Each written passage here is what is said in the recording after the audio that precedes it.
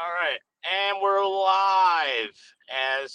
Welcome to Woodward Tigers here on the Woodward Sports Network. I'm Rogelio alongside me is Chris Brown and Yooper. You can find us on Spotify, iTunes, iHeartMedia, and Stitcher. And right now, you're probably wondering the lack of conversation on Twitter tonight. Well, it's the Tristan McKenzie effect, as Riley Green has struck out 4 times. Is that right, gentlemen? I believe he did go 0 for 4 with 4 strikeouts. Is that a Golden Sombrero? Yep. Which of the Tigers' 5 singles has been your highlight tonight? Yeah. You know what? Yooper, I did see. I was so this evening I played softball for a team called Cash Considerations, and special shout out to the folks over there that run that team, Greg and Cody and Max, subbing tonight, and they just invited me out for a adult beverage, and so I had one and decided. And I realized what time it was, and I'm now flying home to do the podcast. So that's my evening. But yeah, the Tigers had more hits than we did. We got smoked 17-0. Ooh. So we played against a team that I'll be honest, it's a team that probably should have been in a higher division co-ed. Like a lot of the co-ed team definitely did not. Were way better than us. They took it a little more seriously. They're attacking up to 12-0. So they're a bunch of assholes. But whatever, it is. So you lost to some girls? Is that what you're saying?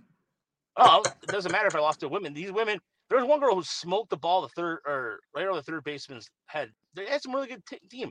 No, my point is the guys. The guys were just taking it a little too seriously. That's all. The guys. Yeah, no, I was just kidding about the girls. I'm sure there are probably some legit softball players on there. Oh yeah. No, so that's the main thing that's awful about softball is anybody taking it too seriously. Oh, yeah. It's the worst. Yeah, just Tristan McKenzie against the Tigers. The Tigers cannot do anything against him. I watched a little bit of his start in between the innings, and when I was getting a drink. And guys, he's got a really good curveball. I cannot stress enough. And he's 160 pounds soaking wet, and he set a career high for most strikeouts in a game tonight against the Tigers, and he went over 100 pitches, which surprised me. But then again, it's like, well, if you're Terry Francona, why take him out when he's dominated the Tigers every time they faced him? It's basically a stress-free outing for him tonight. Yeah. I mean, 5 singles, no walks. I mean, it was just breezing on through. Yeah, there's something about it almost feels like if you're a pitcher with a plus breaking ball, you're just going to have your way with the Tigers. It doesn't matter. Dylan Cease, Tristan McKenzie, just do whatever you want to. And it gets awfully frustrating after game 86 here of this year and also the 5 years before. Yeah. Well, and the other thing is you're never under any stress of giving up a 3-run homer. I mean, how many, you're going to go through that lineup and you got a couple guys on. There's nobody who's going to take you deep. I mean, it's a fluke if it happens right now. So they're a stress-free opponent. They had the one threat there where there were 2 on with Haas up, I think, at 2 outs, and he struck out because, it's tough. But I don't know. Yeah. This is like, I was just going to say, we were kind of excited about the Riley Green effect, the offense turning around. And what instead seems to have happened is that the offense has invaded Riley Green. Like, venom has taken over Riley Green, and now he can't hit it either. It's either a strikeout or a weak ground ball to second base. Yeah, it's unfortunate, too. And it was going to happen, but the Tigers are going to have to take their lumps for a while. It's going to continue to be a process. And it sucks. There's no other word to say it. It's absolutely 100% sucks. And someone told me this evening, I feel sorry that you have to do a podcast about it. Well, I love talking baseball, so it doesn't matter. But speaking of baseball, by the way, we're talking baseball. That was a bad segue. Sorry. We had Joe Doyle on from Prospects Live earlier, so check out that podcast. That's going to be part of our bonus episode. It's been a while since we've done a bonus episode, but we got some great draft content, and so we're going to talk draft tonight. We're going to talk about the Tigers' lack of scoring on. Well, we talk about that every week, so that's not going to change much. But the trade deadline, the All-Star break coming at a perfect time for Detroit.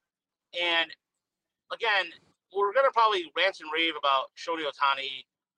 And this is going to be the official. No, I can't be, because Ben Verlander will get mad at us and say, well, I was a Ohtani fan first anyway. But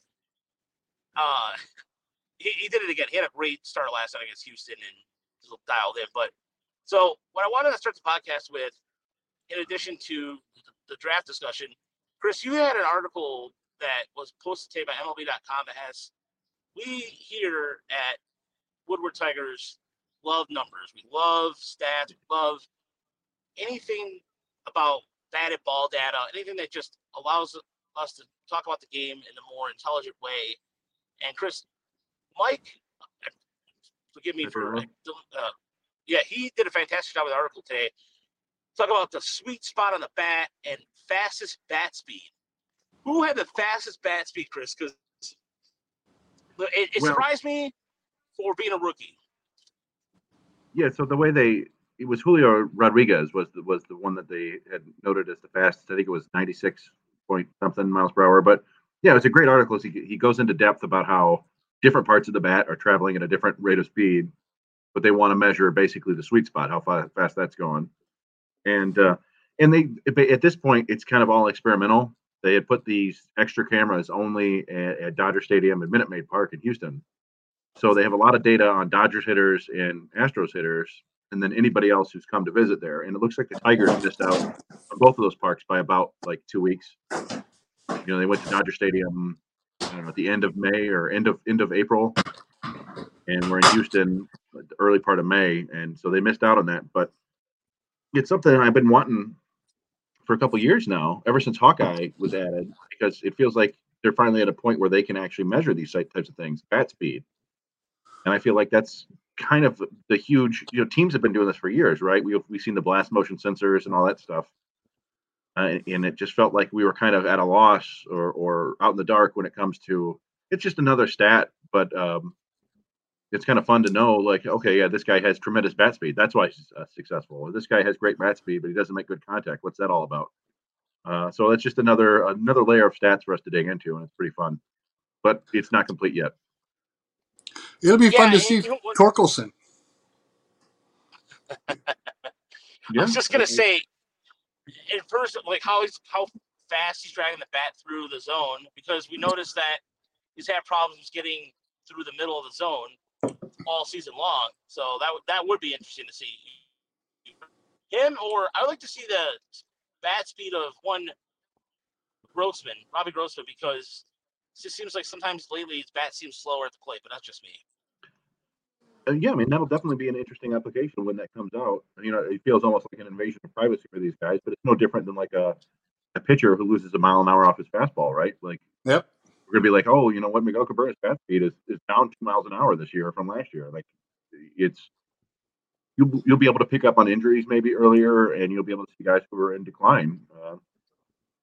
I don't know. Like I said, it's just another layer of stats for us to pick through and have some fun stuff to talk about. And this is the first glimpse of it, and it was a really great article. You were right. And so people should check it out. It'll be fun to see an aging curve. Yeah. Of bat speed. I'm very interested to see that someday. Well, we'll post the article link here in the chat shortly.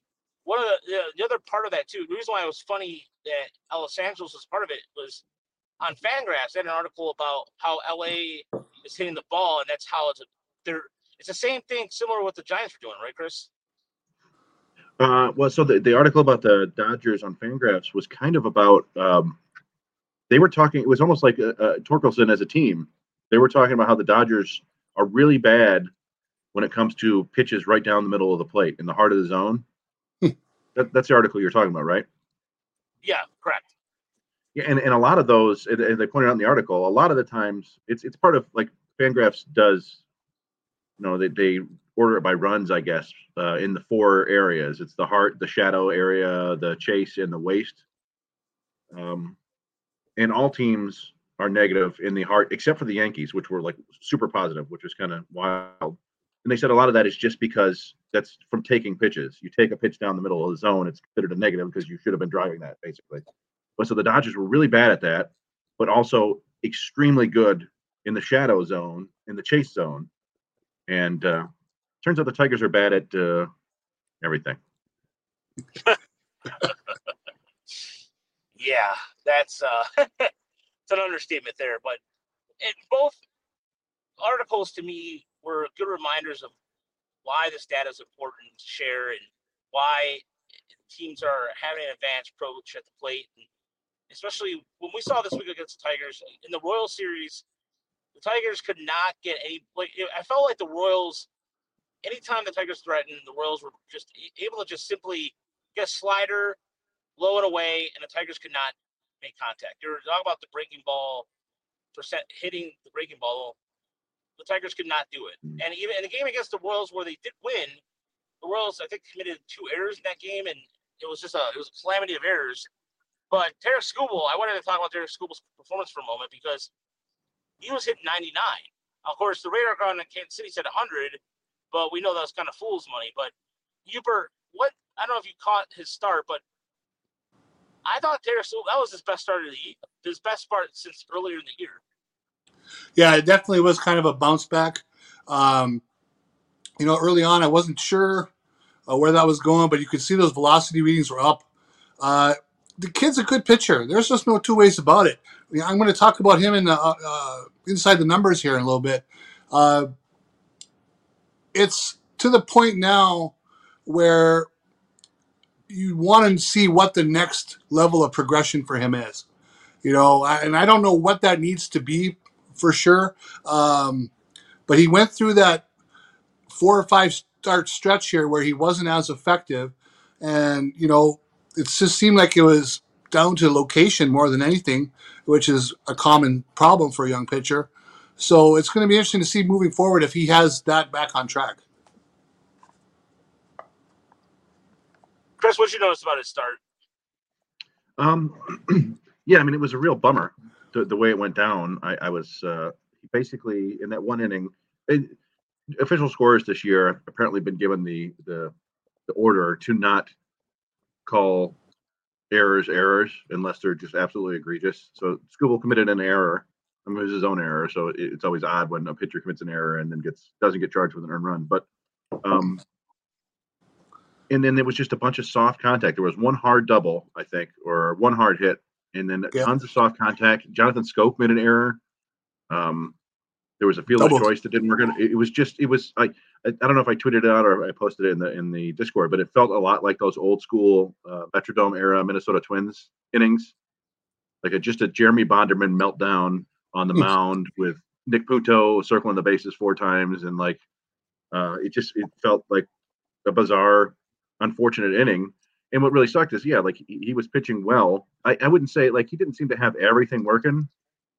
I don't think there were a ton of swings and misses. I don't remember exactly, but he was pitching well enough. It was basically that one meltdown inning, and other than that, he was fine.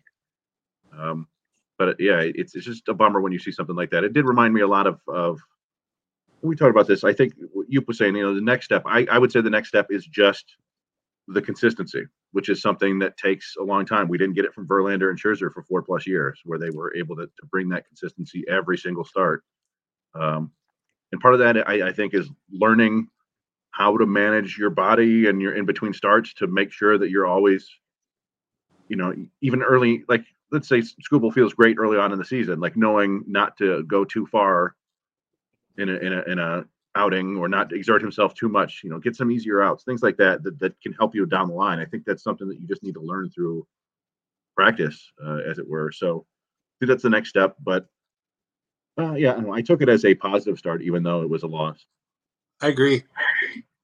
It's funny, though. You bring up the Bonderman meltdown game in the Metrodome. Yeah. I was there. Well, I mean, really? So I don't know. I just remember. There was one famous one, 2006, as they were blowing the division. It was Bonderman against Santana.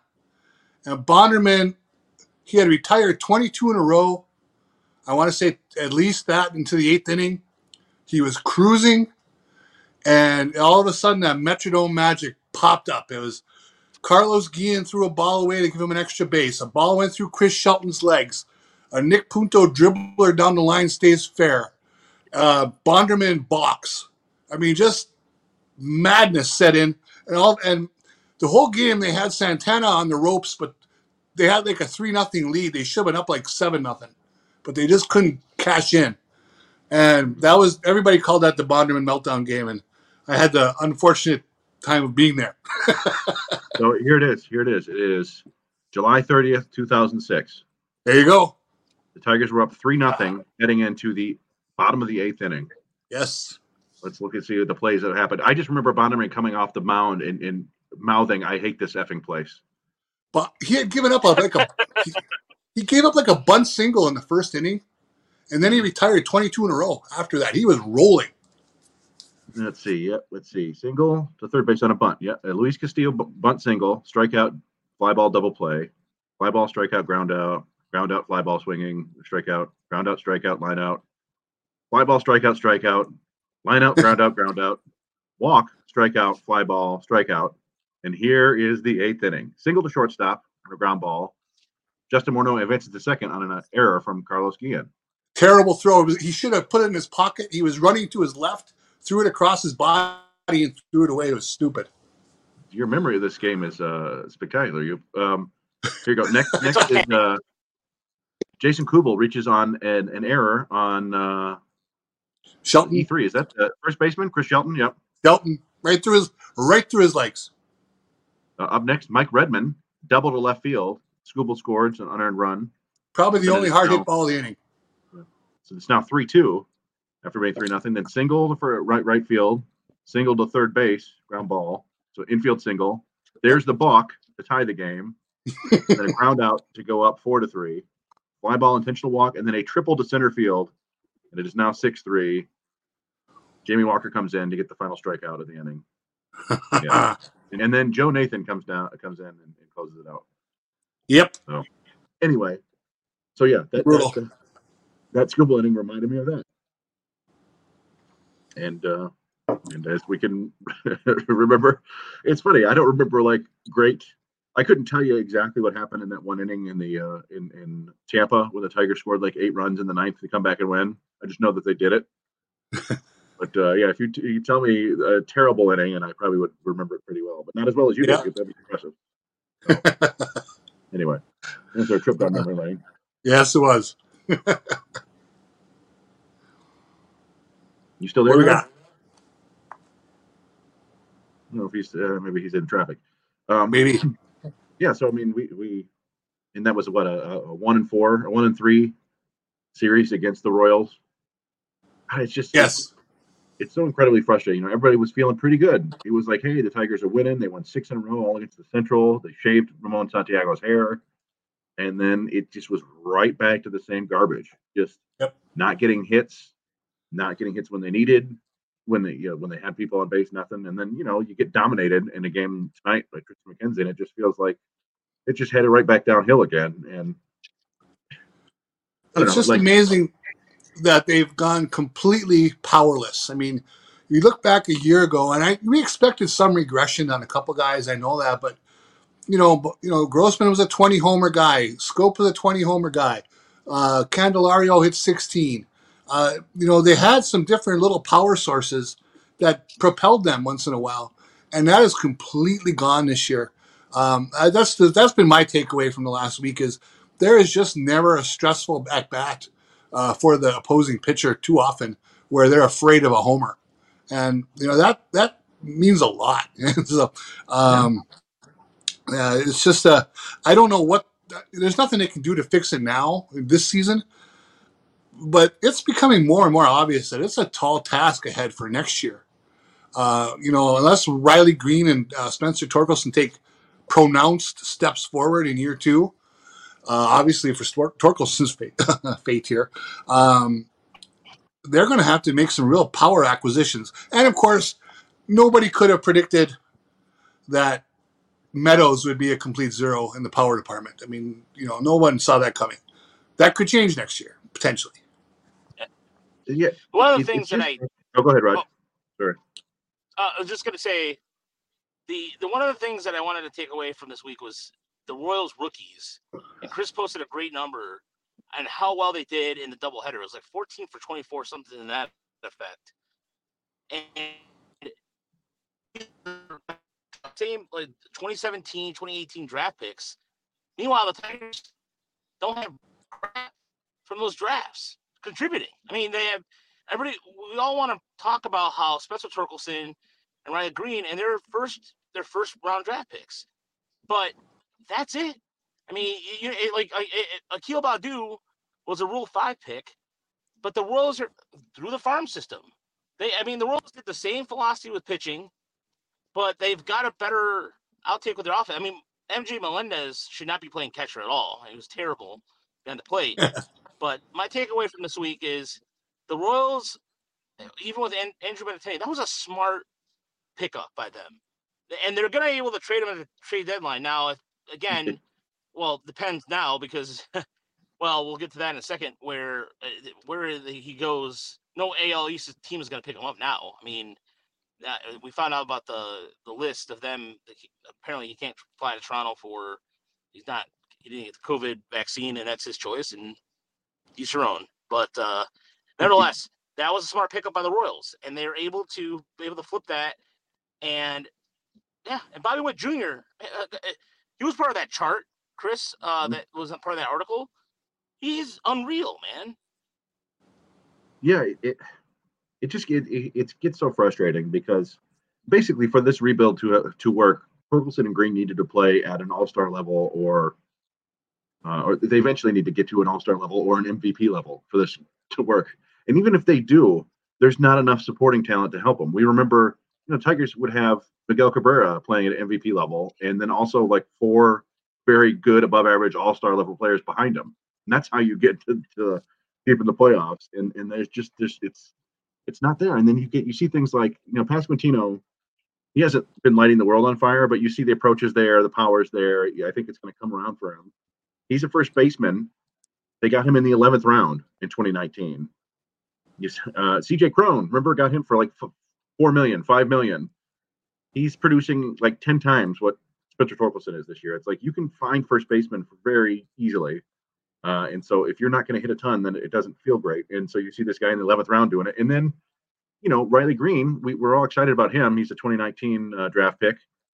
Michael Harris of Atlanta, also 2019 draft pick, 3rd rounder, I think. He's already got 8 home runs. He's making spectacular defensive plays. He's stealing bases. He looks like a future superstar. They got him homer tonight. Yeah, they got him like 65 picks after Riley Green. We've talked about, hey, the Tigers are finding some guys on the mound, and they are. We should give them credit for that. But there's still, unless Kerry Carpenter comes up and turns into, I don't know, some random Reggie Jackson clone, like they just aren't finding bats anywhere, and it's getting super frustrating. Yeah, and it's also the fact that you've seen this going on with Kansas City, even with like Singer. Ray Singer went out there and threw gas, and he was doing a really good job. But it's a whole team effort, and to see contributions everywhere, it says something where the Tigers can't even get any production out of what you were talking about earlier, Yooper, about the chip-ins from Grossman, the guys who were contributing last year.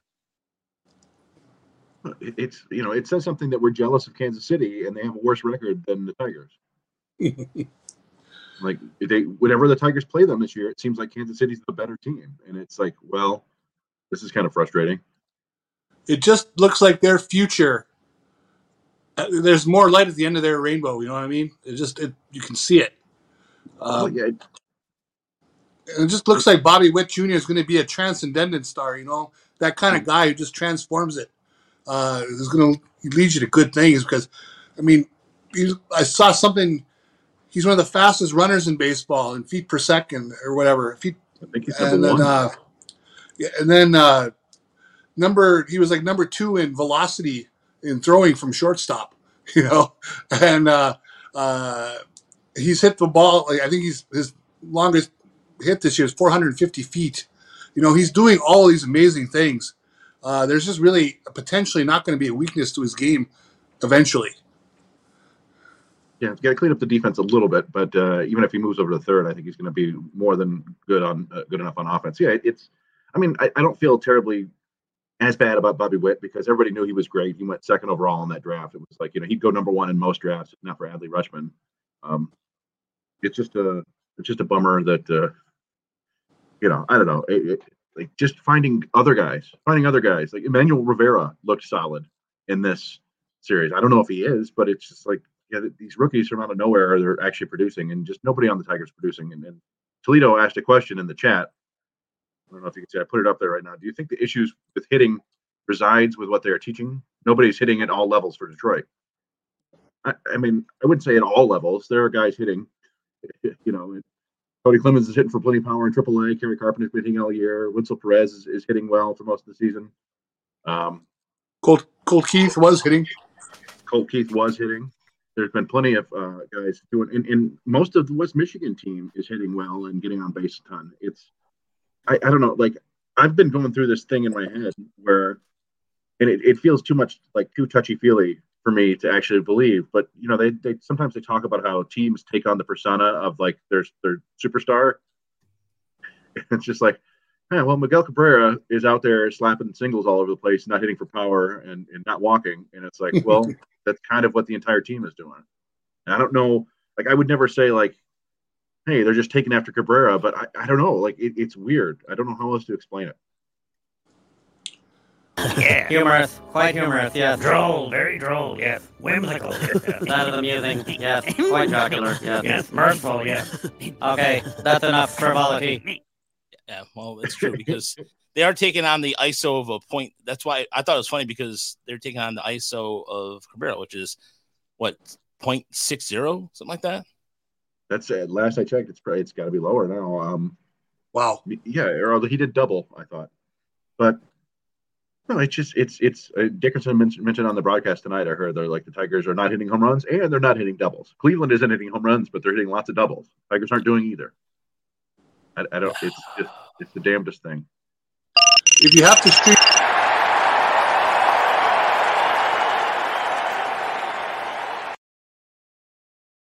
Sorry, Yooper, there. I should have warned you that it was going there. There was a quiet moment. I was going to put the inside number. That's our new video thing. There's going to be one for I like good, it. bad, and ugly. You like that? Yeah. I had no idea that I was like, what is going on? Are we being invaded by some sort of advertiser? No. So what happens is that when I play any video on here, it'll automatically mute our mics. So nice. But anyways, I'll see what everybody thought about it in YouTube. Oh, thanks. All right, Walter liked the insert. So now it is now time for inside of numbers. And Yooper, go ahead. What is your inside of number? Okay, my inside number is 4 times 20, which is 80. Well, right, but I wasn't going to give the answer. All right. Basically, sorry, the Baltimore Orioles, okay. 1970. Your math skills are excellent. There are 3 pitchers in Major League Baseball who have registered 20 strikeouts with 4 different pitches. So strike 3 was on 4 different pitches. Can you guys name 3? I like this. Okay, let's see. 4 different pitches. Wait. So it's 3 different pitches with 20 strikeouts? 4 different pitches with 20 strikeouts for each one. Ooh. Shane McClanahan? Yes. Shohei Ohtani? No. Joe Musgrove? No.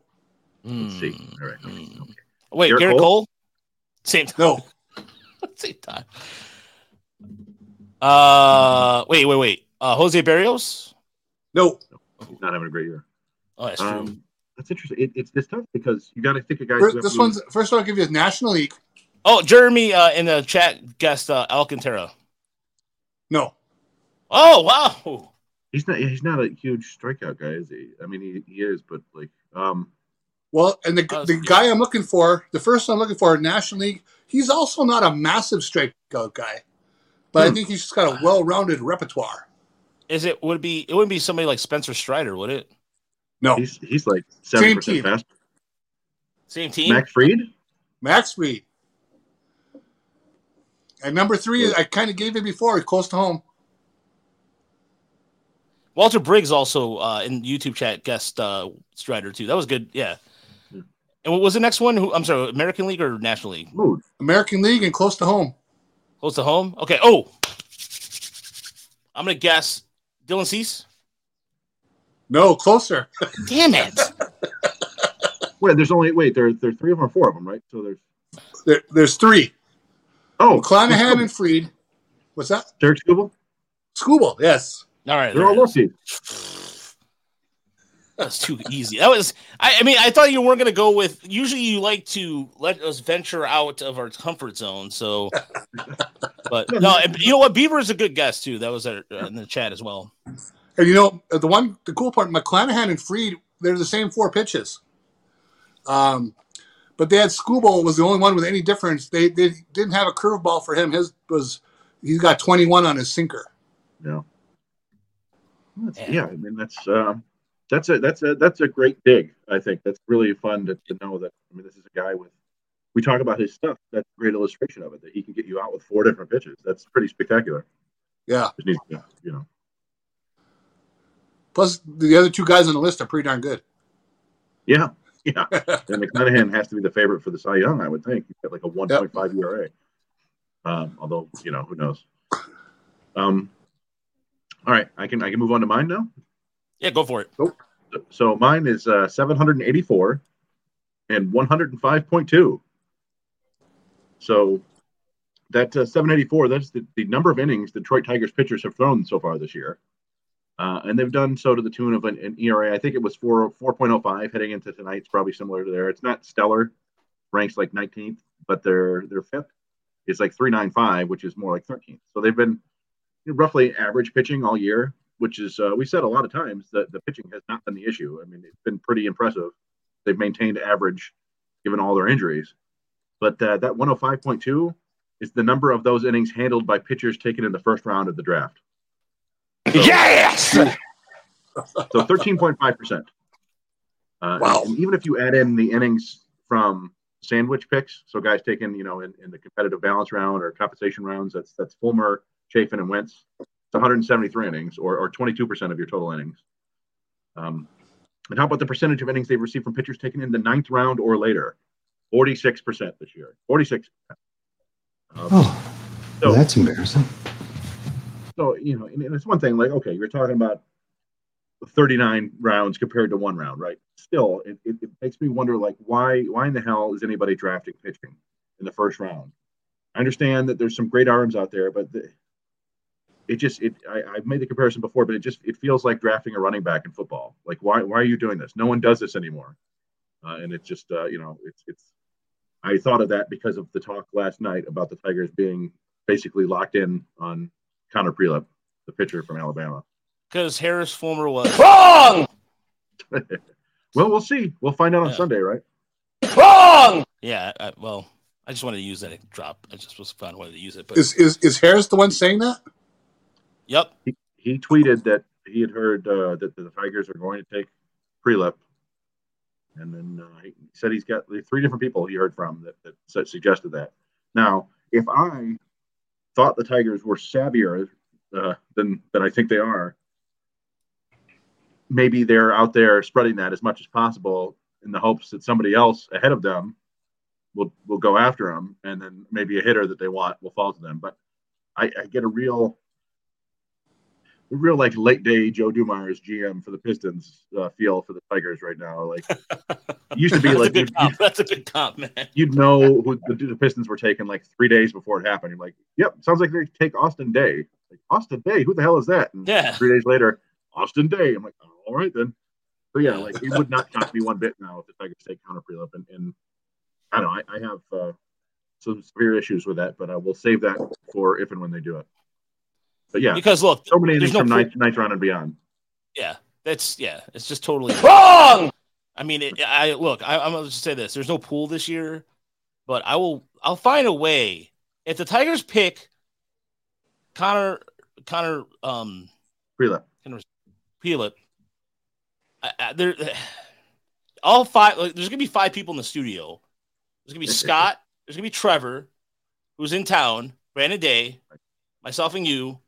David will be somewhere, our intern Dave, and I think Spencer is going to be a technical director. We're all going to yell and swear. So just heads up. And by the way, that's going to be on the Woodward Sports main feed starting at 7:00. So jumping in the pool. Walter, look, if I could jump in the pool this year, I would. And I would do it. You know what I would do too? If the Tigers picked the pitcher at 12 and we're doing it at Chris's house like we did last year, I would jump in a mini pool of Jello just because that's how outrageous it sounds right now. Outrageous. But this year we got studio, and I'm looking forward to it. Honestly, Sunday's going to be awesome. So more on that in a little bit. And by the way, everybody liked the graphics, by the way. So I'm glad we're going to use it going forward. Go ahead, Yooper. I was just saying, you just got to be prepared when they shock you with Kumar Rocker, how insufferable I will be. Wrong! It's going to be off the Wrong! I keep using that till wear that button out. Yeah, I think the answer to Toledo's question, a little bit. Well, so here's the thing about so Toledo said, do you think the gun in Kansas City was juiced? He was hitting triple digits. It doesn't really work like that anymore. It's all Hawkeye tracking. I suppose it could be poorly calibrated, but we looked into it. Like Skubal's average fastball was up 1.4 miles per hour. Everybody else was right around average or down a little bit, except for Scott Barlow, who was up 1.8 miles per hour. So if there was a gun there that was juiced, it was juiced only for the Tiger starter and the Kansas City closer, and not for everybody else. It doesn't make any sense. I think it was just 90 degrees, and Skubal was loose and feeling it a little bit. Yeah. Definitely. And the humidity down in Kansas City is pretty unbearable too. So I have two inside numbers for this week. Mine is 9.14 and the other is 8.29. And those are the K per nines of two of the hottest teams in baseball in the month of July. The Baltimore Orioles K per nine of 9.14 and Seattle Mariners at 8.29. But the other part of it too is Baltimore 10-2, Seattle 10-1. So their starting pitching has been carrying them. Well, excuse me. Yeah, that's right. Just carrying them through. I should have distinguished it as starters. That's my bad. That was as a total. So Baltimore, by the way, their starters is 8.5. 8 per K per. I cannot talk tonight. 8 per 9. And their other number for that is 7.0. For Seattle, 5-1 with the K per 9 at 7.32. The two hottest teams in baseball are just getting it done with impressive offensive feats a little bit. But this just goes to show this is a team. Baltimore lost 120 games last year. They're the second team to reel off a 9-game or 10-game home winning streak after losing 120 games a season before. The second team since 1889. The Louisville Colonels were the last team to do it. And Baltimore, so everybody that complains about, or everybody who's shouting about, you gotta be patient with the rebuild. Screw that. Look at this. Baltimore looked like we all ragged on Baltimore about left field. We all ragged on how crappy it looked. It was just, we were ragging on them. We're like, Orioles, what are they doing? We're going to be ahead of them and the Tigers are going to be ahead of them in the rebuild.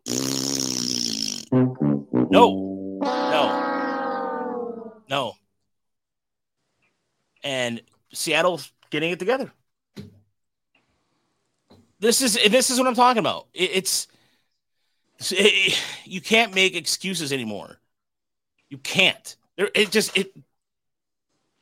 the same guy, Mike Ellis, by the way, was at the helm of some of the Houston drafts in the early 2010s. People tend to forget that. I wouldn't mind having a guy like that who essentially built out the Astros farm system for them to win the World Series. Jeremy, I love you, man, but 30 in a row on this team. Look, stranger things have happened, but I don't see it. But yeah, there's never been anything that strange to happen. There's never been a 30-game winning streak. Yeah, this is not 20, the 35. 20 could happen. Not for this team. The 6-game winning streak was nice. Ramon Santiago got a fresh haircut. That was great. But hey, it goes on.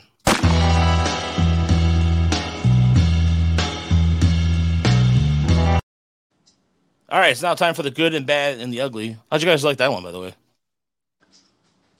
Yeah. Thumbs up. Very nice.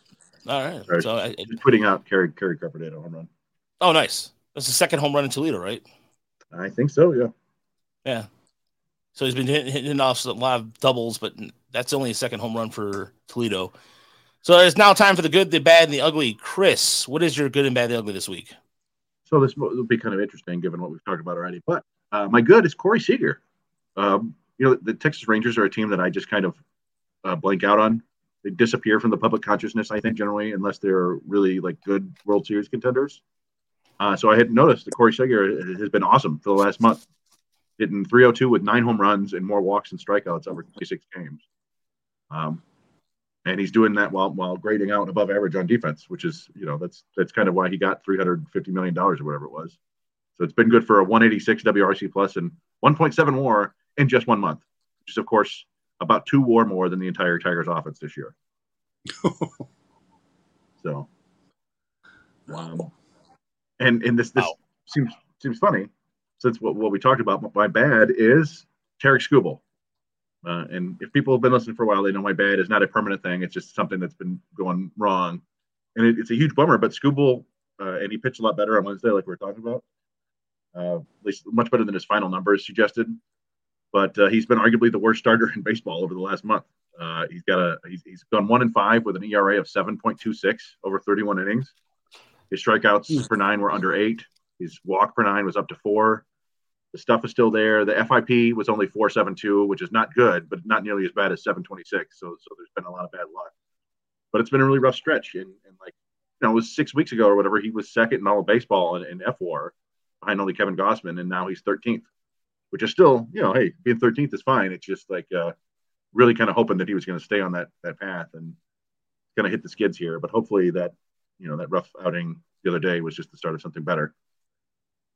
And in my ugly, and again, we kind of touched on this, but sometimes I'll just go through and I'll be checking the box scores at night, and I'll see the Guardians playing someone, and I'll look, and it's Tristan McKenzie, and he's given up 4 runs or something like that, and I go, that's not possible.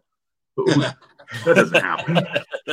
Because he absolutely disembowels the Tigers every time he faces them. And I was putting these stats together while the game was going on, and he just kept doing it. And then I tweeted out McKenzie Gore, but I then deleted it because people weren't following my own weird train of thought about disemboweling the Tigers. But so 6 games, 38 2/3 innings, 4 earned runs. That's a 0.93 ERA and 6 starts against the Tigers. 19 hits, 8 walks, 49 strikeouts. That boy is good. Mm-hmm. Absolute domination of the Tigers, and it's ugly, and I don't know. And there must be guys like this for every team, right? But it sure feels like the Tigers just have certain pitchers. They're just like, you just don't even bother going up to the plate. They're not going to hit them. Yeah, might as well bring a table piece of end of a table leg, or something. Yeah, table leg. That's table leg. yeah. Do that. Yeah, do it like that when what was it? Randy against Randy? Or no, it was. I'm sorry, it was a Tiger. Ryan, I think. Was it Norm Cash? Yeah, Norm Cash against Nolan Ryan. Yeah, it's again, and when you go, and this is a guy who was struggling in the minors. Remember, he was struggling in the minors when they called them up last year. Remember that? And he was first starting against the Tigers. He looked like a G. It's just. Yep. He damn near had a perfect game or a no-hitter, didn't he, in one of those games? I think so, yeah. But just given those numbers, he had to be close once. Yeah. Yeah, let me see. I'm looking. All right. So that's this all right. year. Did you get an ugly, or did you even do ugly yet, right? That was my ugly. Oh, okay. That was it. All right, Yooper, go ahead. Okay, so my good has a lot of good and bad sprinkled in there. You guys may have seen the video last night. It was a minor league game. It was the High Point Rockers against Lancaster, I believe. Controversial play at the end. Double play ball. If the umpire calls him out, they go to extra innings. If he calls him safe, a run scores, and the game is over. The umpire, for a minor league umpire, looked really old to me, which tells me that he's probably a sub. Because a lot of those minor league umpires are younger dudes working their way up. So I bet he's like a local college guy. He was in, and I hate ripping on umpires. He was in terrible position. He wasn't out far enough away from the foul line. He had his body turned, and he calls him safe. And that's when everything went nuts. Evidently, they had a problem with his umpire crew the night before. So the team is out there. The whole team charges the mound basically area, and they're cornering both of these umpires, screaming at them. One of them steps on the umpire's shoe. The umpire flips his shoe up in the air, and he throws it. And now more players are charging him because he threw the shoe. And all these players are basically backing the umpires up to their exit out by the outfield fence. I've never seen umpires get run off the field like that before. It was really something to see. You have to find the video for High Point. There's got to be Frank Viola, who was a hothead of the highest order, was the pitching coach. So he was one of the ringleaders of this, which is not shocking. And the umpires are basically looked like they were afraid for their lives because they were, especially the pitcher for High Point, he was ready to get it on with somebody. Okay, so I shouldn't, as an umpire myself, I shouldn't be that amused by this, but it was an awful call by a kind of a lazy umpire who set this all in motion. So that's where I could find a little bit of humor in this. So if you want to look for that online somewhere, that's definitely worth 2 minutes of your time because you don't see that one very often. Umpires getting chased off the field. My bad. They're being called locally, I heard, the KC-10, the 10 Royals who aren't going to Canada. And we could talk about that. There are 10 different players, and they all have their reasons. But my bad was the Whit Merrifield. I don't know if you guys saw the quotes, but basically, without going through the whole quote, he said, the Royals are going nowhere, so I don't feel like putting this in my body. But then he intimated if I got onto a playoff team and I had to go to Canada, well, maybe I would get that shot. It would be worth my while, And wow, that to be his teammate, that's really got to say something, And if the quotes are true, I only saw it in one source today. It was a KC radio guy. I haven't seen it elsewhere, but it sounds like Dayton Moore was really upset. Said he was disgusted by the quote. So if that's a true story, I would bet that the Whit Merrifield time in Kansas City is running low if they're going to be able to try to move him at the deadline. And then if he goes to the right team, he might have to get a shot. So that'll be interesting to hear more about that too. My ugly was definitely an ugly.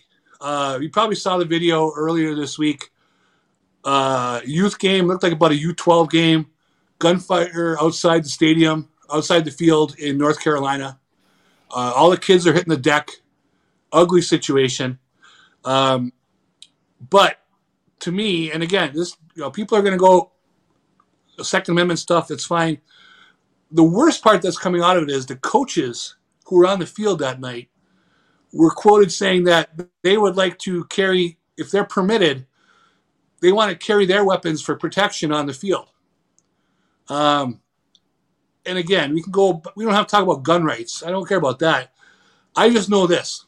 As an umpire, I'm not working a game where the coaches are strapped. I'm not doing it. I'm not going to argue an obstruction with a guy who doesn't know the rules but is carrying a 9mm. Okay? Not doing it. So hopefully that's just a one-time thing. It was quoted on the Today Show, though, so I thought that was a pretty major outlet to saying these coaches would like to carry weapons. But I'm not umpiring with weapons on the field. I'll take a pass. I'll take up fishing. It's bad enough that there are big metal bats there. No, I mean, all it takes is everybody's seen, even otherwise reasonable people lose it for some reason during sports.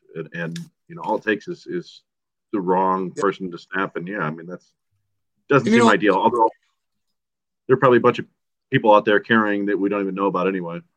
That's exactly what I was going to say. I'm sure I probably umpired numerous times where parents sitting behind home plate have a concealed permit, and they got a gun right there. I mean, I'd be, naive to think otherwise. But ignorance is bliss. I'd rather not know, and I'd rather not see it. And if I do see it, I'm out. maybe there's a in the line of fire style Malkovich out there who's modified his radar gun stalker to an actual weapon. Take out the umpires one by one. The fan, it's was that the movie? Yeah, was it Robert De Niro, right? Yeah, Wesley Snipes. Yeah. No, but before we move on, look, tonight I got really mad that some douchebag decided to run from second to tag up by 12 runs in softball. I get irrationally mad. Yeah. Irrationally mad sometimes. So I can't, but I would never think to carry a weapon. Anyway, that's just. Yeah. So the good for me this week, and I want you guys to take a guess on this one because I would love, this is going to be a little bit of a trivia on the fly here because. I like it. All right, here we go. I'm going to give you guys 3 guesses on this pitcher. He is currently in the month of July posting an ERA of 1.53. He's got a FIP of 2.32, and he's got a K per 9 of 6.62. Who am I? So he's striking out 6 per 9? 6.62 per 9. And in only 3. Keep in mind, this is in July only. And the ERA is what? 1.53. 1.53. All right. 6 strikeouts per 9. Bo Brisky? Wrong!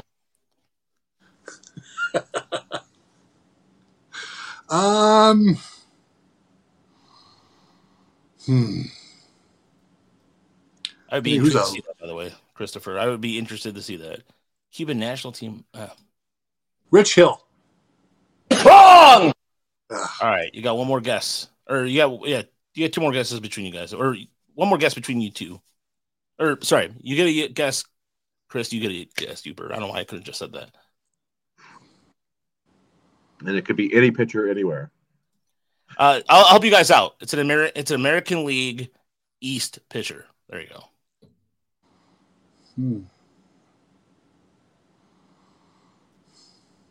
Jeremy's kind of caught on to this a little bit, but I'm not gonna. Well, you've been interested in the Baltimore guys. Spencer Watkins? Wait, where is it? Yes! Oh, good job. Yeah, I would not have thought of that. Yeah. Yeah. So because Yooper picked up on my my theme of the night, and by the way, the wrong is from a McLaughlin group from SNL. Again, some people in this room are way too young to remember that skit, but this wrong. I love that. Carvey. Yeah, Dana Carvey as the McLaughlin group guy who, they ran that show after he was dead. I did not know that. Yeah. Wait, the actual show or the SNL? The actual show. McLaughlin was dead for a while, and they still ran it. I believe that's what it was. Yeah, well, it's good entertainment. Yeah. Spencer Watkins Here's the thing about Spencer Watkins. Everybody knows the story. And I think you said this last year, or Chris. I can't remember who said that, but he essentially was going to walk away from baseball after pitching in Erie, and then goes out, and it was a feel-good story. But he's still an effective pitcher for Baltimore. It's amazing. It's impressive. Yep. Honestly, like, it's, to me, it's. What else do you say? I mean, that goes back to my whole thing about not my whole thing necessarily, but taking pitchers outside of the first round. Like, so many of these guys, like, the difference between a first rounder and a fifth rounder is like a mile an hour, or like a couple 100 RPMs or whatever, and they could just fix that now. You can just, there's ways to engineer that now. I was looking the other day. You remember Drew Smith? I don't know if people remember him because he was drafted by the Tigers, but then he never made the majors with the Tigers. He was traded for Mikey Matuk, I believe. Oh, Drew Smith. Drew Smith. I'm sorry if I didn't. He is. He's pitching for the Mets this year. 38 innings, 10 strikeouts per 9, ERA of 3.05. Just good. Joe Mantiply. Joe Mantiply. Yeah. I mean, who would figure he'd be around? I was gonna say the former Tigers are in the All-Star team. Yeah, John Schreiber. It's becoming ridiculous. I mean, it's not just former Tigers. Like we've talked before about, like Jose Cisnero was kind of out of nowhere, right? It happens to everybody. The pitchers. I don't know. It's good. It's cool to see former, guys not give up and get a chance and perform well. Yeah. And the other part of my good, by the way, the bonus track has been Christian Santana, who's come back and he had a home run tonight for Lakeland. Shout out to the Reds minor league guy who posted it earlier. It was a shot too, and that was, I think that was an opposite field shot too, I believe. Or no, maybe it was, I don't know. But either way, I want to mention Christian Santana and Roberto Campos, which I'm working on an article for Tiger Mind's report on Campos too, because he's been a very consistent hitter for Lakeland. And there was an article today in the Free Press about Isaac Pacheco being 19. It's like, hi, I'm Roberto Campos. Listen, I'm 6 months younger, and I'm hitting better than him, and you're not giving me love? Why? Yeah. And no, yeah, Mike Meyer in the YouTube chat makes a really good point. His home run rate, 2.2 last year. Now it's 0.9 in 2022 because of that left field fence. They knew what they were doing. Genius. Yeah, yeah.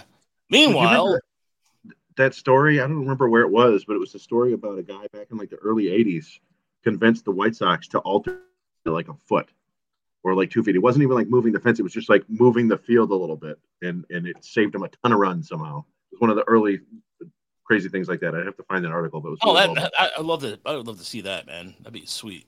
I'll see if I can find it. Bad, by the way, is the White Sox and Tony La Russa. And here's why it's bad. So this week, Toronto fired Charlie Montoya, and they're over 500 in the wild card race. But Toronto's like, no, that's not good enough. We have a better talented team, and you should be doing better. But again, the amount of, in terms of the clubhouse problem, there's a clubhouse problem. Has been reported on, and it's still an issue. And with a comment today along the lines, he goes, "There's nothing wrong with the guts on this team," and it's like that comment is fine. It's a rah comment, but when you're making decisions, the clubhouse thing. And this was something Bob Nightingale. It was a Bob Nightingale report, but I guess he was tipped off by somebody. And in terms of having major connections, they didn't say who was telling it, but there was. I guess it was the Tim Anderson video we saw last week. Chris, remember that where Crystal shared it with us, and how when he was an All-Star game, where he got nominated All-Star game, it's like they're like, hey, it was a funeral parlor in there, like nobody clapped or anything like that, and they compared it to the season before and how excited everybody was, and just other teams. And it was dead in there. Wow. Yeah. And they blame, and I guess the leak is coming from they supposedly Dallas Keuchel is the leak. So, but either way, the whole thing. And Walter, we'll get to your question in a second. That's a good question. We'll talk about that here in a second. And my ugly tonight is has nothing to do with, well, it has something to do with baseball, but it's more of on a more personal note. And I'm trying to see if I can find it, or share it. I actually can. Hang on. I'll share it right now because I've just found it. So it is something that when you're growing up, there's a place you always go to, whether there's a park or a baseball field or whatever you find that is your sanctuary. This right here is this is St. Sebastian's. That's where I went to grade school at. Today, they tore down the field, the baseball diamond. Oh. And it sucks because now the church got renamed something else now. And this is gone. And when you get older, things change. I understand that. But I don't live too far from here. And I drove home and I stopped and I was just, I'm not gonna lie, kind of hit me in a certain way. And this field was dedicated to Wally Liss, who ran the program, I believe, in the 60s and 70s. And the field was dedicated to him in 1981. And it's gone. The school closed now 2 years ago. And they had the parish festival was here, all this cool stuff. And it's gone. And this is the other one. This is, This is the last. That's what's left of it. But this is the other diamond where the dedication sign was. This is where the softball team would play sometimes. They had a soccer field here too, and we had our recess there. So we would play football, tackle football here, and we just do whatever people do at recess and all that. And they even tore down the damn basketball rim. That's what sucks too. So anyway, that's an ugly thing for me. And change is inevitable. I get it, and things can't last forever, but it still sucks because there's another field I played a lot more little league on, but this was I played a year here, 8th grade, because I always played on travel, and the 1 year I played here was CYO baseball, and I learned a lot from Coach Lemieux, who was the coach here. He taught my brother. Actually, I showed us to Brian Sikowski of Perfect Game, and he also was pretty. It was like, man, that sucks, because Brian spent a lot of time here because he went to arch rival Sacred Heart. So, but yeah, that is my ugly of the week, and yeah, it's I don't know, it sucks. Anyway, those are tough. Those are tough things, man. They really are. You spend so much of your childhood there. I used to play at the VFW lodge. They had a big, massive front yard, and all the kids played baseball there every day. And now when I go back to my hometown, it's just a grown-over field. It's a sad thing. And we had the best baseball field in Upper Michigan in our hometown. We took care of that thing like a jewel. And now you go back up there, and the scoreboard is falling down, and there's a lot of weeds in the infield. They still play on it, but it's a piece of crap. And people just kind of fell out of love with it, which is a shame. So I know what you mean. It's never fun. Yeah, for us, our backyard was the perfect wiffle ball field for 4 or 5 years, from like the 80s till we moved. It was just a perfect diamond, fences, perfect distance. We played hours of wiffle ball every day for summers on end, and then we moved, and It sucked. And I was like, but our wiffle ball field. So we tried to recreate it at our new house, and it just wasn't the same. It was not. It wasn't.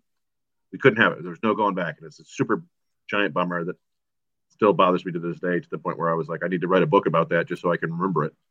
But that's a good point. That's a good way to go about it, because even finding information on Wally Lists and the program, the St. Sebastian program was for the summer program. It was at an address. If anybody lives in this area, Dearborn Heights area, Hydrate Appliances. Yeah, it's not too far from my house, and that was a big thing. You played on the hockey rink they had over here for a while, or you played District 7 baseball, or the other league that I played in, and it's not the same. I don't know. And I don't try to get sentimental, because nostalgia, I always believe nostalgia is a thing you can sell, and like right now everybody like has 90s night, 80s night. It's just a stupid way to remember stuff, and it's never the same. It really isn't. I mean, yeah. Anyway, let's not bum the room out. Let's keep going. And we have some questions this evening. We got one, or did any from the? You know what? I forgot to post for questions this week, so that's my bad. Oh no, we did get one in chat. We did get one in chat. We got one on Twitter too. So we got one from Walter here, and it says, "What relief pitchers are you good at letting go of? It sucks to have such a solid bullpen for the first time in a while. What the results from these results from?" Yeah, I have been thinking about that a lot too. The common complaint for all these years is bullpen's terrible. Now you got a good one, and you want to break it apart. But the facts are, bullpens are so weird. There's no guarantee they're going to have this next year if they brought back the same group of guys. And I think you have to do what you think is right and move guys who have some value. And also probably move them quick, because let's face it, Michael Fulmer looks good, and he's probably valuable even on a short deal, but he has an injury track record a mile long. They need to get this month over with and move him. It's every time he takes the mound, something could go awry. So I think you got to move Fulmer, because you're probably not going to give him a 3-year deal to bring him back. Or a 2-year deal. Maybe you do, but I kind of doubt that. I don't see it.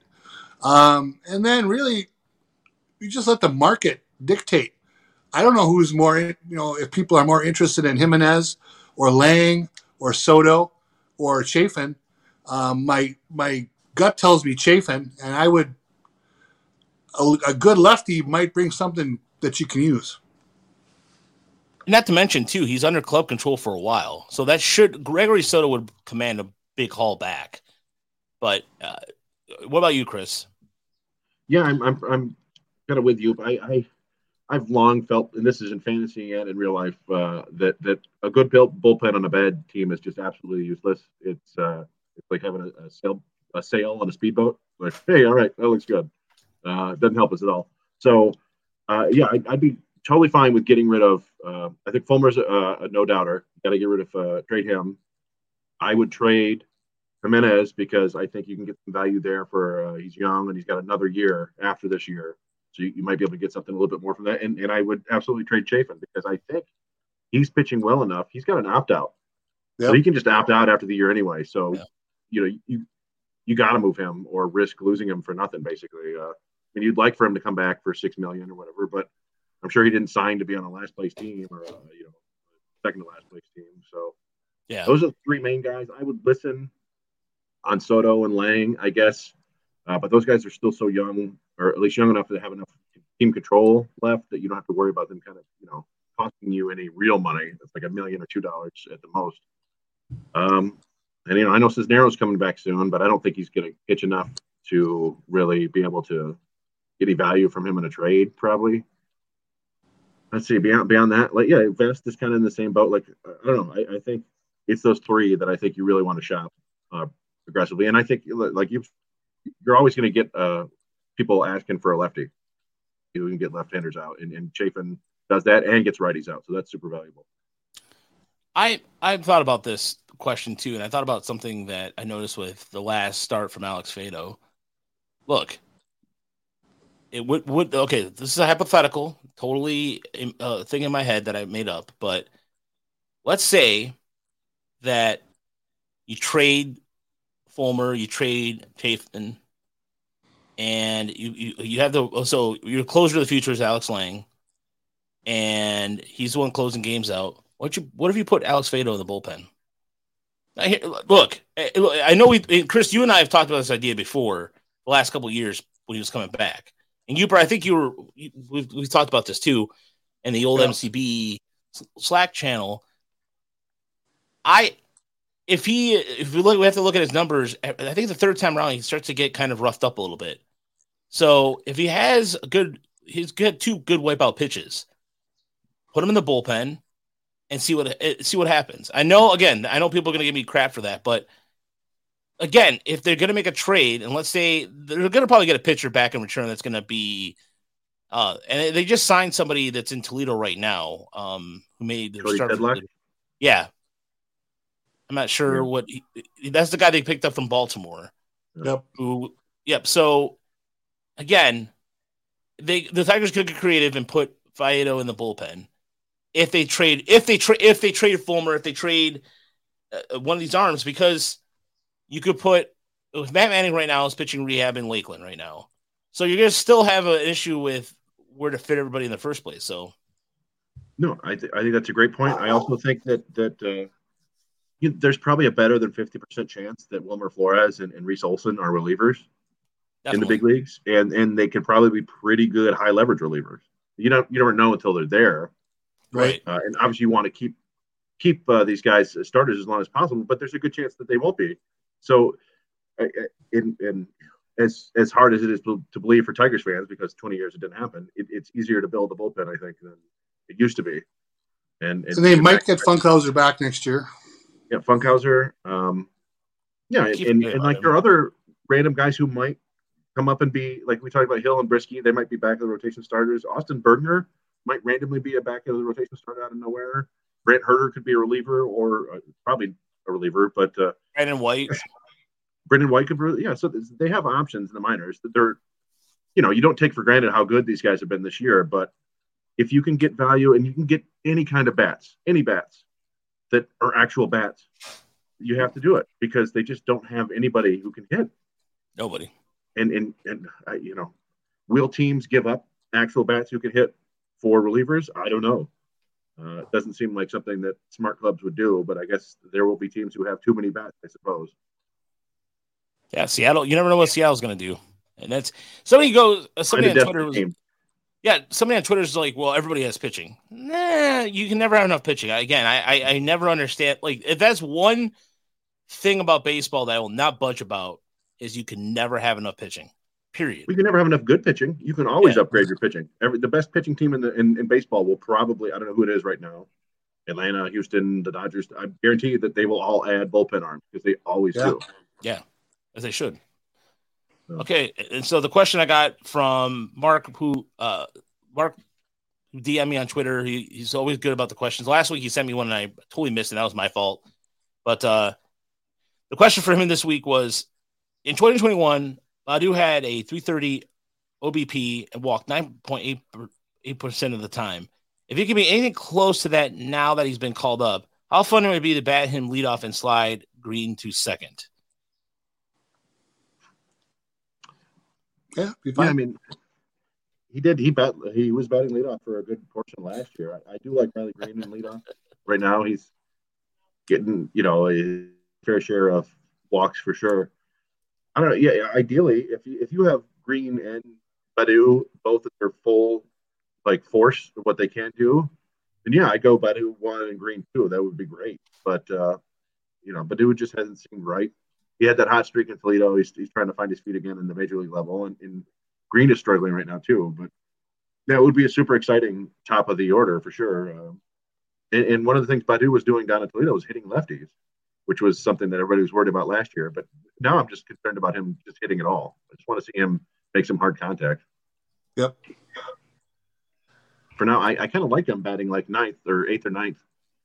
And, he can draw a walk down there or get an extra base hit and really cause some havoc when the lineup turns around for somebody like Green who might be able to drive him in. Theoretically, if he's got a swing right, which just hasn't seemed right since spring training, unfortunately.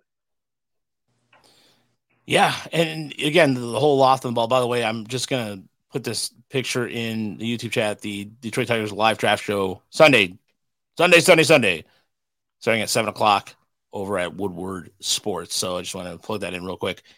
Yeah, and look, the thing about Akil Badu, it was a positive sign, is that he got his first hit off a lefty, and he's promptly struck. I mean, he's going to struggle at the plate, but and there's one thing about Badu on the top of the lineup like that. I like how they had him 9th and they had Green 1.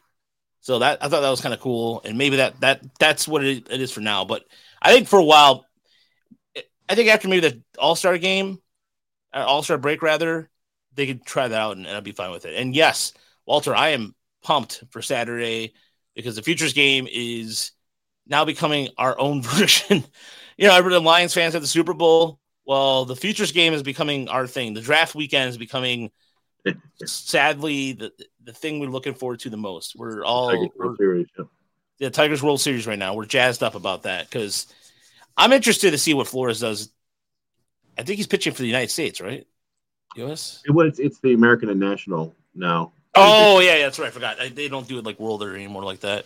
Yeah, but yeah, Flores had a good last appearance too in Erie, and yeah, middle relief is fine by me if he ends up that way. Because again, the Ascension. Let's think about it this way: what was he doing right now? Last year, he was his 4th start in Lakeland. It was probably around his 4th or 5th start in Lakeland. And he's now in the Baseball America top 30 midseason update. He's number 3. He's in the top 100. He's in the top 100. Amazing. He's in a year and a half. He went from literally a guy that I remember right around. I think it was around August, Chris. I think we were like, oh, look at this numbers Flores is putting up. Who's this Flores guy? And then we went to go look. Remember how went to go look for a video for him, and all we could find was his brother. Yeah, well, I remember going on Instagram and finding some video of him doing various exercises, and we were looking at minor league splits was active for 1 year, and so we could go down and look at his spin rate. Yeah, pretty interesting. His velocity's up, and he's a big dude, and let's see what he does. And then they kind of shocked us by sending him to the AFL, and shocked everybody because he didn't perform terribly well there, but everybody was like, look at his arm. He's touch a 98, a couple different breaking balls that look really nice. So. Yeah, I mean it's been an awesome development, and what do you know, an undrafted free agent for $20,000, the top 100 prospect. But go ahead and spend the number 12 pick on a pitcher. Why not? Wrong! No, I asked, I texted or tweeted at JJ Cooper just to ask him if how many undrafted free agents from like the domestic market have made a top 100 list, and he didn't tell me, but he did mention Eric Gagne. So there's one. Yeah. I don't. And to be fair, I don't. Flores is not the traditional undrafted free agent because that was only a 5-round draft. I'm sure somebody would have taken him in the top 20 rounds. Probably, hopefully, the Tigers at some point, but you never know. Yeah. Either way, I'm looking forward to this weekend, and the Tigers right now. I have a feeling that the rest of the week against Cleveland's not going to be good because the Tigers do not play well traditionally in Cleveland. I mean, they're still up for the season series. You never know what's going to happen the next couple of days, but they're running on fumes. Completely anecdotal, but I also feel like they always play poorly heading into the All-Star break. Like even back when they were good. Like there was a game, I feel like they lost like a 19-inning game to the Blue Jays once, the final game before the All-Star break, and it was 2015 or something like that, and they had a horrible loss against the Twins where they blew like a 5-run lead or something like that. It's just like, come on, guys. But again, anecdotal. On that note, okay, gentlemen, tell me this one quick. Pre-draft, I mean, the draft is Sunday. We won't be on again. Mm-hmm. If the Tigers draft blank, I will walk home. I'll go home happy that night. Who you got? One guy. I like that question. If the Tigers draft Jace Young, I'd be happy. Again, and Joe Doyle said this on the pod earlier. It's not a guarantee because of how polished these guys are, how well it's going to work out. But considering the Tigers' recent draft history, and it's just it's a hitter. And look, it's desperate as this sounds in my voice. It's a guy, and it's his batting stance. I mean, he has that Mickey Telton thing going, but it's more like straight up. And the manager, it looks like he's doing it like this with this. Nobody obviously listening to the podcast can hear me do this, but if you're watching it on YouTube, it's almost like he's holding like a pull stick, a pull cue. The way he's got it's really fascinating to watch him bat. And I like the power potential. His he could be a defensive liability wherever you're going to put him, but I'd be happy with him, honestly. No, Walter, I wish he did. He does not have a big wad of chew like Mickey. Yeah, I mean, if we're being realistic, I'd be happy with Gavin Cross. I don't know if he's going to be there. And also Zach Neto. Those are two guys I'd be happy with if they get. Zach Neto, I'd be perfect. I'd be floored. I mean, he's been. I have a feeling he's going to go higher than most people are projecting. Yeah, just, a guy who might be able to stick at shortstop, who's got a long track record of hitting. That's going to be a high one on any team with a model. Yeah, Cam Collar would be nice, but that's also wishful thinking. What about you, Yooper? I was going to say Cam Collier. That was my guy. Yeah. Obviously, my guy is Kumar Rocker, and I will die on the Kumar Rocker Island. However, I don't think they're going to take him. Cam Collier is the guy I would like. I love that he's only 17 years old yet. I think that extra 6-8 months of physical development at that age is huge versus some of the guys like that. The kid from Pennsylvania, Cole Young, I believe he's 19 already. Mm-hmm. That's a huge difference. So if somehow Collier slips to them, I think that'll be a real nice night for the Tigers. Yeah, that'd be huge. That was a guy. He's another one that it felt like maybe 2 months ago that was a possibility, but now he might even go in like the top 5. It seems like, because I think a lot of people do like that. He looks like he's going to hit for power and stick at third, and he's not even 18 for another 4 months or something like that. Yep. Yeah, and there's a lot of pedigree behind his draft too. I mean, there's a lot. Young comes from his brother plays for the Rangers. You have Crawford, whose dad, he looks exactly like his dad. Carl, he looks spitting image. Justin Crawford looks exactly like Carl Crawford. Then there is the Cross. By the way, his dad played in the minors for the Braves. I didn't know that. I know that. I mean, Brooks Lee, his dad, is a coach and a hitting coach, and his uncle played. And Luke Collier was Cam Collier's dad. It's all over the top 15 picks or so. All these guys with tons of And Jackson Holiday, his dad, of course, Matt Holiday, he's got a younger brother who people think is going to be even better. For a second, I thought you said Geddy Lee. For some reason. Geddy Lee. Rushing. Go ahead. I'm just wondering, there's always that one guy, sometimes it's a high school kid, who drops. We're expecting him to go in the top 6. Someone who fades to the 10-12 range, do the Tigers get a gift? The one guy who slides and they grab him. That would be kind of a fun scenario too. And I don't know who that would be. You pick one, but yeah. There's a lot of guys in this talent, or there's a lot of guys in this draft that could. I mean, Tamar Johnson too would be cool. I mean, if he fell, I wouldn't mind that either. But again, I think he would be one of the guys that if he fell, take him. It's even like, look, as much as everybody likes Brock Porter and he's a local kid and all that, the bottom line is, Chris mentioned this earlier tonight in the podcast, they can develop pitching now the first time in God knows how long.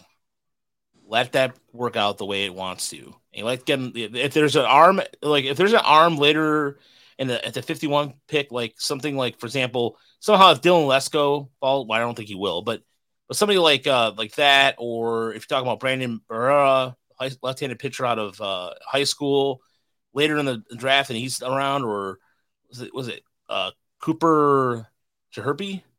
Chirpy. Those guys are. I think you can get a good college pitcher, I think, or a talented college pitcher, I should say, probably at that 51 pick, but it's probably going to be one of those guys who's got injury questions. Yeah, like Peyton Pallette, Landon Sims. Someone like Dylan Smith, who the Tigers got last year. Someone not. Yeah. I'd be fine with that, but not at 12. Not at 12. So we'll see what happens. Wrong! You just wanted me to play it, didn't you? You wanted me to just wrong. Yeah, definitely. Anyway, hey, has Gavin Cross struck out 19 guys in a College World Series game? I don't think he has. No, he has not. No. Boy, good. Cade Horton did break out 13 in a College World Series final, so there's that. Oh boy. You know what? All right. You know what? I'm gonna call this right now before we get out of here. Peyton Pallette screams Tiger pitcher. University of Arkansas.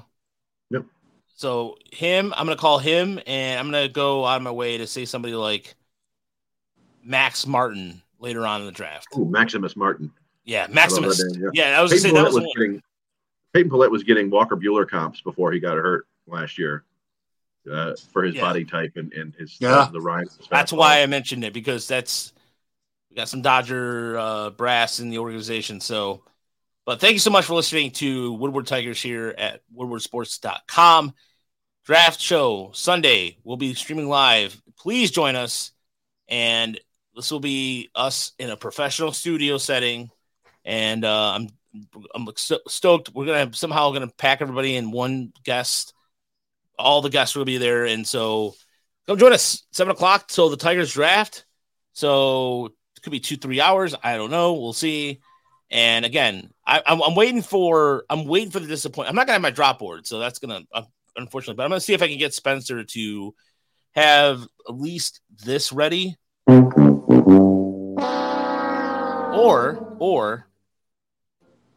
You did. You crazy son of a bitch, you did. Hopefully he has one of those ready. So for myself, Chris, and Yooper, we'll talk to you next time.